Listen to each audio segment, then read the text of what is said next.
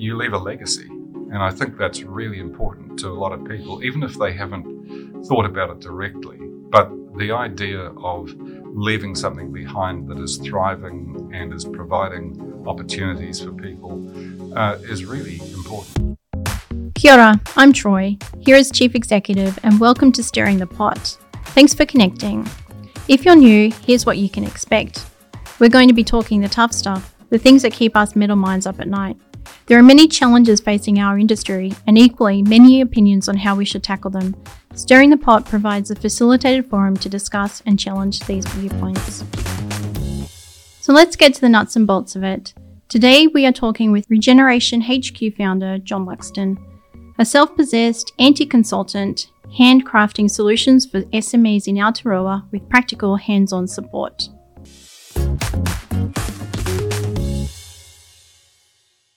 John, can you give us a little bit of an overview of your business and also your experience in succession planning for businesses? Sure. My business, Regeneration HQ, is based around a few fundamental things. Part of it is exit planning, which is increasingly important as we have an aging business owner population. And part of a subset of that is succession planning.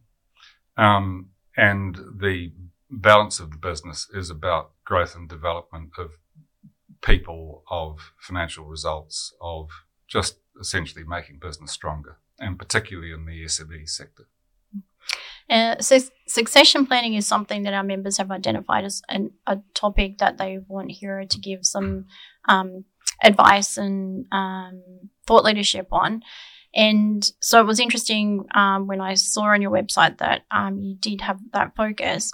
What is a business exit strategy or a business succession strategy? Okay, well, if you think about the SME sector, people often start businesses with no thought of what's going to happen next. And you can build a very successful business from scratch and then find yourself at 60 years old with absolutely no idea of what to do next. One option that a lot of people take is shut the doors. And of course that has significant impact on the people that are now left without a job. And it means there is an enormous amount of value often being left on the table. And so a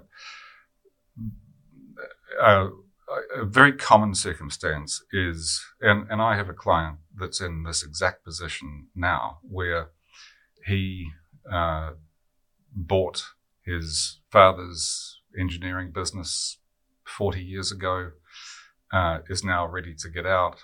And none of the children want to be involved. So, as disappointing as that is, the role that I'm filling in that business is putting a professional team together to run the business without him. So when it goes on the market, it's not dependent on the owner as the single source of value. This would be a fairly common experience, especially for the family-owned businesses who are members of HERA. Why do you think that ends up happening? Because we do hear about a lot of businesses just closing operations, not really realising, the value of their business and what can be passed on or sold. Why do you think businesses don't have those strategies or plans in place? What's stopping them? Like a number of factors, but two that are particularly important are, one, people who have started a business and run it have had no training in such things as succession planning. It's like, I've started my business out of my garage and I've now grown it to, I've got 100 staff and, a $50 million turnover and all that. But I've never had any training in what to do next. So that's the first thing. And the second thing is, and I think this will resonate with owner-operator businesses particularly, you have no time. You are so immersed in the day to day that to think about ethereal things such as succession planning is just, it's inconceivable. And what is the value that's being missed? What is the value that can be passed on even if your children aren't going to take over the family business? Well, once again, two things come immediately to mind. One is that you get to pocket a check for the business that you are selling, and the second thing is you leave a legacy, and I think that's really important to a lot of people, even if they haven't thought about it directly. But the idea of leaving something behind that is thriving and is providing opportunities for people is really important. Mm. And oftentimes even the business name is kept too, because it's got that goodwill associated with it. And so even the legacy of a family name can continue. How do you identify employees or third parties that would be great successors? I have a philosophically, I believe that, and this isn't a binary thing, but largely technical skills can be taught, but character can't. And so when I'm looking for people to either promote through a business or when I'm recruiting people in to strengthen a business, yes, I'm cognizant of their technical skills, but I'm much more interested in what they bring to the culture and the ability to envision what's next and collaborate with other people to make that happen. For a family-owned business where in that situation that you spoke of, the next generations are not so interested in taking it over, what would be your practical advice? What would be the steps to go through in that kind of scenario? Well, look, taking that a step back, Troy, I would say that if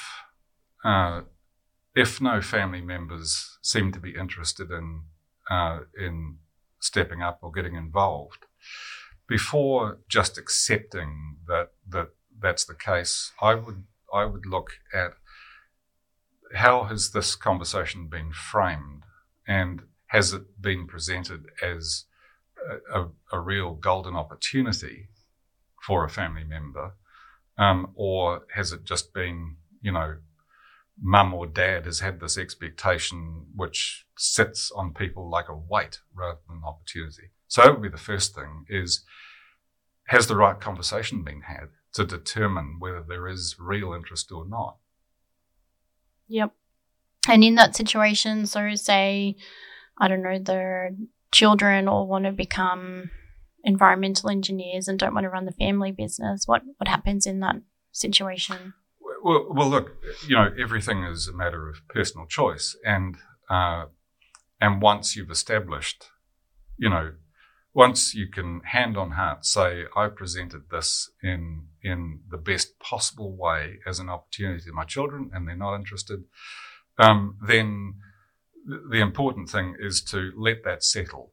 Accept the fact that it's not going to remain a family business, and allow some time to think about, all right, so what are the other options, rather than just being horrifically disappointed and feeling stampeded into a change in direction. Mm-hmm. And in that situation, in terms of, either an employee stepping up or a third party coming in, how do you go about managing that transition? Well, that can be very challenging because, and this isn't always the case, but often owner-operators are incredibly involved in everything, at the centre of everything. And so the most important part of it is working with that owner on their own mindset and, and the biggest part of that is helping them establish for themselves, what do you want out of this? And it's generally not about the money, because generally they've already made money, and the sale price is the cherry on top. But what is critically important is what's next in your life, because unless an owner has worked that out for themselves, right, and it's the better thing than this, and for some, including a current client, it's I've got so many years left. I want to spend them with my children, my grandchildren, traveling with my wife, and that's the better thing, that is allowing him to let go within the business. Because if you don't get to that point, it's all going to turn to custard. Yep. And in the case where the successor would be an existing employee, how do you build them up to be in a position to take over the company? The first thing to do is to make sure that the owner sees that potential in that person. It's my skill set is not the same as the owner of the business. It is different, and I am kind of pre-programmed to look for the potential in people. And often when you've got someone in the business that's worked there for a very long time, they're kind of pigeonholed, right? This is what their role is. That's, they have risen to to the highest point they will. But that's because of circumstances often. And so step one is having the owner or owners see that potential in that person, and then getting them alongside the owners so that they and it's a very nuanced blend of showing up and listening to the owners and absorbing the wisdom that they have, and over time demonstrating the skills and the capability and the new thinking that person can bring to the table. And managing that flow is complex but vitally important. The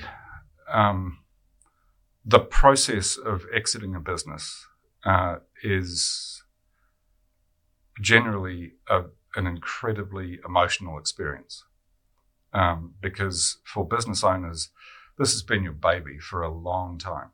And although you think it's just a business, it actually has an incredible emotional pull on you.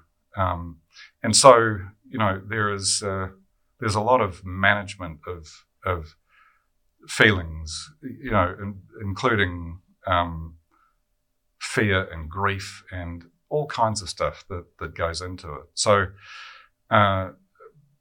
people need to be kind to themselves in the process of exiting a business. That's good advice. Mm-hmm. And just finally, what would be your overarching advice to anyone who is looking at exiting a business? I think my advice would be, and this is not new or unique advice, but it would be, don't rush this and don't leave it too late, because the universal truth is you are going to be exiting your business, and much better that it's on your own terms rather than on a stretcher. So think about it early. Think about it as early as you can.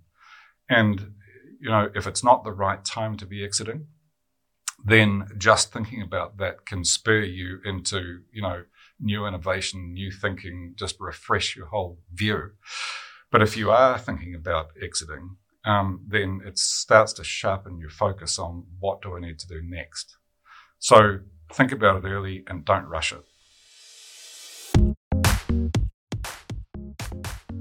So there you go. Thanks for joining our conversation with John today. If you'd like to connect more with him, you'll find his details in the show notes. We know that for many of our SME members, the conversation today will strike a chord, particularly given there may be a few businesses where the founders, directors or leaders are facing retirement. We hope this conversation inspires you to give time to properly assess your succession planning. After all, preparation is everything. Food for thought till we see you next time. So hit subscribe, and if you liked what you heard today, please like, review or share with any mental minds you know. Let's spread the word.